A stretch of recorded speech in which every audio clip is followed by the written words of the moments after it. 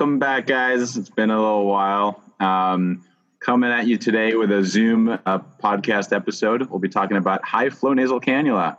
So good thing we have our budding pulmonologist here. Woo! All right, guys. So let's start off. I guess, what is high flow? How is it different than the other forms of oxygen delivery? There's a little acronym here that I think we'll get into. It helps. It's great when, people make things easier to remember. High flow nasal cannula is a nasal cannula that literally provides high flow, greater flow than your normal nasal cannula that you see. It has a lot of benefits to it, and I'm still going through them one by one, starting off with the H in high flow. High flow is heated and humidified, and basically what this does is it decreases the airway inflammation and maintains the mucociliary function and actually improves mucus clearance and reduces actually calorie expenditure from when a patient's in acute respiratory failure. And this is the benefit that it has over a regular nasal cannula, in which it's just the cold air. So it causes irritation, inflammation, and it doesn't allow for the clearance. So that's one of the benefits of high flow. The other benefit is that it meets your inspiratory demands. The I stands for inspiratory demand. And basically, when a patient is tachypnic and breathing really fast, they're breathing at a faster rate and their inspiratory demand is a lot higher. So a small nasal cannula doesn't meet their demands or exceeds it. So when you use a high flow nasal cannula, you're actually providing a lot more flow that can meet the demand of the body and exceed it. And that's how the patient gets better. And then coming to the F in high flow, we're talking about the functional residual capacity. And basically, this is where we kind of talk about, and you've probably heard where people say that high flow nasal cannulas also provide a small amount of PEEP. Oh. And I've personally been caught saying that on rounds. Yeah. So basically, it's high flow nasal cannulas deliver about 1 millimeter of mercury of PEEP for every 10 liters per minute of flow delivered when the patient has their mouth closed. So there's a lot of factors that play into how much PEEP per se a patient is getting, such as the size. Is it an obese patient? Is it an adult? Is it a child? How many flow liters are they getting per minute? And do they have their mouth open? Is it closed? So there's a lot of things that go into factor. But the reason people say that PEEP is provided is because some of the benefits that you see from a high flow nasal cannula are also the same benefits you see when you give a patient some PEEP. And in that, it's, high flow nasal cannula, it increases your intrathoracic pressure, which also happens when you give a patient PEEP.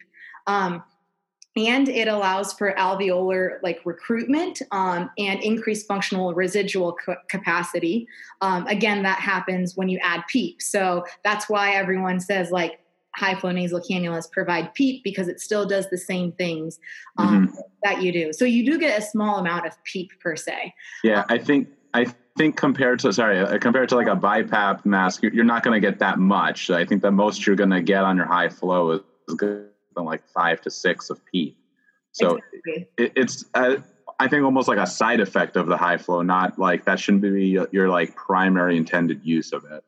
Agreed. And like you said, if you want to actually give someone a lot of PEEP, then possibly, that's where BiPAP is the better option, or CPAP, where you can continuously give them that. And then now coming to the L in our little mnemonic, it's lighter, it's more tolerable. And you've all seen it, the patients with the giant BiPAP masks, and it's just pushing all this air in versus just a nasal cannula that fits your nostrils. Patients tend to keep this on longer. They're more compliant with this. I imagine there's better adherence to this. I've never had a patient who's let me keep the BiPAP mask on. It's very comfortable. Yeah, I think that was the exact opposite. I think one of the things also in terms of lighter and less invasive on your face is it allows you to clear your secretions a little bit, which is super important in your pneumonia patient. Your patient's a lot of mucus. It actually helps them in that way. The humidity is nice. I think one of the best things about it is definitely the patient tolerability and the humidity, the humid aspect of it. We overlook that a lot. It's like easy to put someone on a nasal cannula, and then they come back and they're complaining 2 days later, let's say, that their nares feel like they're just drying, they're bleeding, something. That's where something like this, if someone has a high enough oxygen requirement, is very useful, and it's something you should consider. And the only thing that you should know before you ever consider ordering a high flow is, how to get it, like if your hospital has any, for one, which during these times it can be sometimes a little harder to find, but also like who to contact. You just got to let the respiratory therapist know it's not just a simple machine. They have to hit the machine and plug it up, and then there's like a process in putting this together. So you're not grabbing it from the side of the room like on most patients. Yeah. Does the O stand for anything in our high flow mnemonic? I think it's the most important thing that we're talking about, oxygen. So the O kind of stands for like multiple things. Like, yes, we are delivering oxygen, but it's also to kind of talk about like the oxygen dilution that occurs. So for example, if the patient's wearing usually like a normal nasal cannula, but they're breathing at like 20 liters per minute, which is what they're normally possibly breathing at. And if they're breathing really fast, do you really think they're getting that 21% of FiO2 all the way down to their trachea and to their lungs? Not like, so that's why like the oxygen's diluted by the time it gets to your lungs. But in a high flow nasal cannula, this is where they're still breathing at the rate that they want to be breathing at, but you're giving them a lot of flow.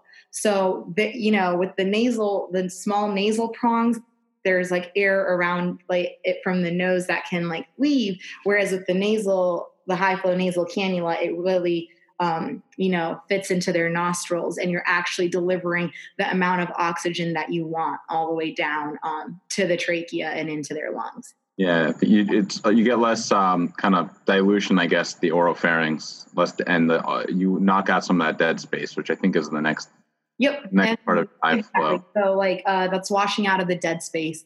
And basically normally when we're breathing, when we exhale and then we inhale, we're not breathing like pure oxygen.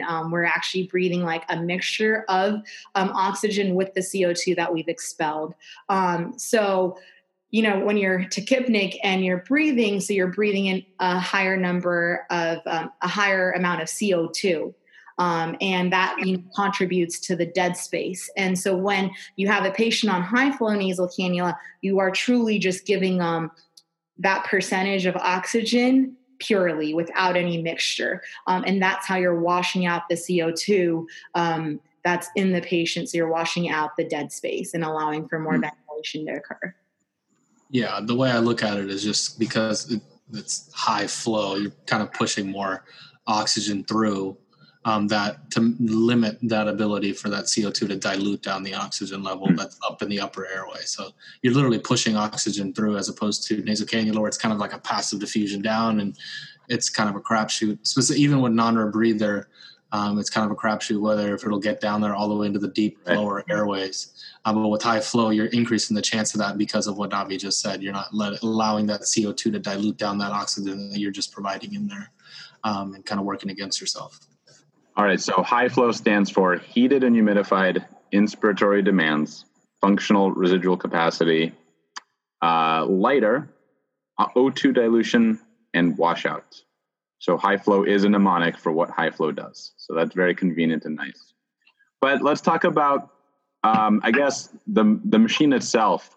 How do you set it up? I was wondering, what are the main settings that you can adjust on the high flow? What should you be watching for? So there's two things that you can adjust and titrate, and that one of them is the FiO2, the amount of oxygen that you're giving the patient. And then the other thing, basically what the nasal cannula does, is the flow rate. How many liters of flow are you going to give per minute?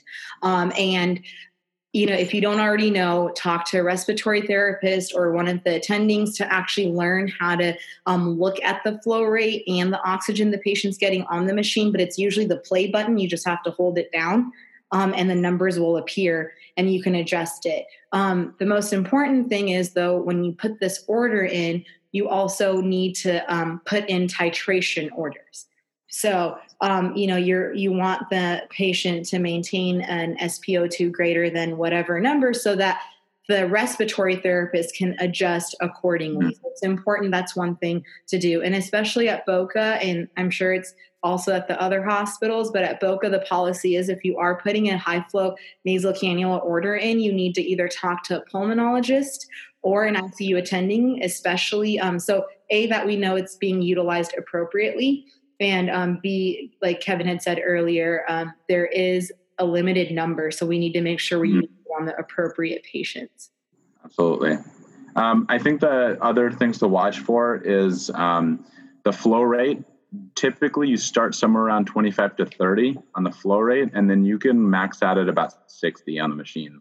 So I watch those parameters every day because if I have a patient, in the COVID times who is 40, 50, now 55 liter flow rate, it might be intubation territory. As the resident, you have to keep a close eye on both the flow rate and the oxygen delivery. And once you get up to about 50 liters, 55 liters, you're kind of maxing out on the flow rate. And that might be a sign that you might have to intubate your patients. So when you're rounding on these patients, keep track of these parameters, and you should just have an idea if they're getting better or worse. Obviously pulmonary might be involved, but this gives you an idea if your patient is bordering on intubation. What about just indications? So who actually needs the high flow nasal cannula? So that's where I think, so this is one of those things where it's kind of easy in an era of COVID where someone gets really hypoxemic or hypoxic and you just throw a non-rebreather on and you just kind of walk away sometimes. And people need to realize that like non-rebreather is not a great way to oxygenate people. Mm-hmm. So your severely hypoxic people that may have some degree, or hypoxic/hypoxemic people that have a significant degree of inspiratory resistance. Let's say they have severe pneumonia, multifocal pneumonia, that may be a poor candidate for intubation. I would think of someone, let's say, like if they're like frail and maybe you don't want to intubate them because you don't know if they would do well, maybe they're fatigued or something. This is something where you might want to give someone the transition them, try to step off a non-rebreather and put them on a high flow, so that they can both clear their secretions and also you can provide a better oxygenation environment. So I would say for your severe hypoxic respiratory failure patients, possibly due to multifocal pneumonia, it would be, or just a severe lobar pneumonia even, I think it'd be a great patient to put high flow nasal cannula on and then do some deep suctioning, get rid of secretions. I think that would be your way to go. Even if people will find, I think you'd be surprised, you could transition people from non-rebreather, which they say is 100% FiO2, down to a less FiO2, less toxic FiO2 with the higher flow rate. And these people do well, and they'll thank you for it because it's more comfortable than wearing that little. For sure. And then there's a study, I can send out the link, but there was a study, multi-center study looking at community-acquired pneumonia, and they had non-rebreather, high flow, and BiPAP, CPAP, and basically high flow wins. The least amount of intubation, least amount of respiratory failure. And I think it's exactly that. You clear secretions and your patients are tolerating it a little better. Is that the Plurali? No, it was, I don't have the name from the main investigator was Dr. Fratt. I'm not making this up. We're doing a high flow journal club article this year. So I'll send that to you then. All right. So the first indication basically is hypoxic respiratory failure, especially pneumonia. Mm-hmm. Other times to do this, the COVID patients, I've been seeing a lot of high flow.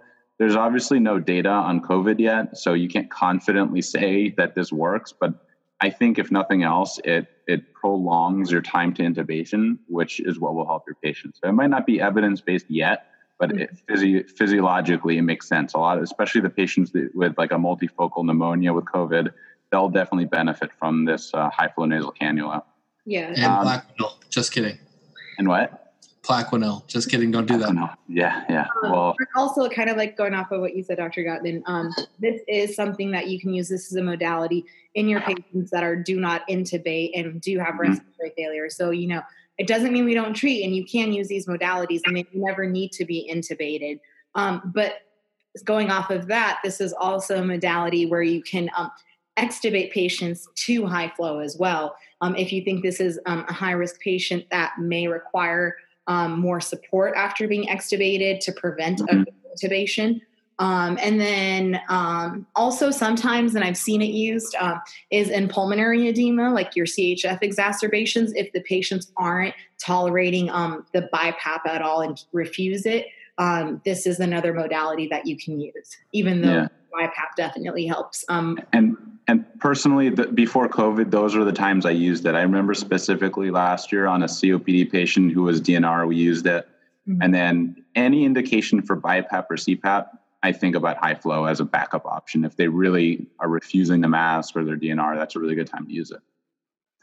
All right. So basically, you're in hypoxia, especially pneumonia, pre and post extubation, your DNR and your cardiogenic pulmonary edema, because like we said, you get a little PEEP, so it might help you in that setting. Yeah. And that's all of high flow.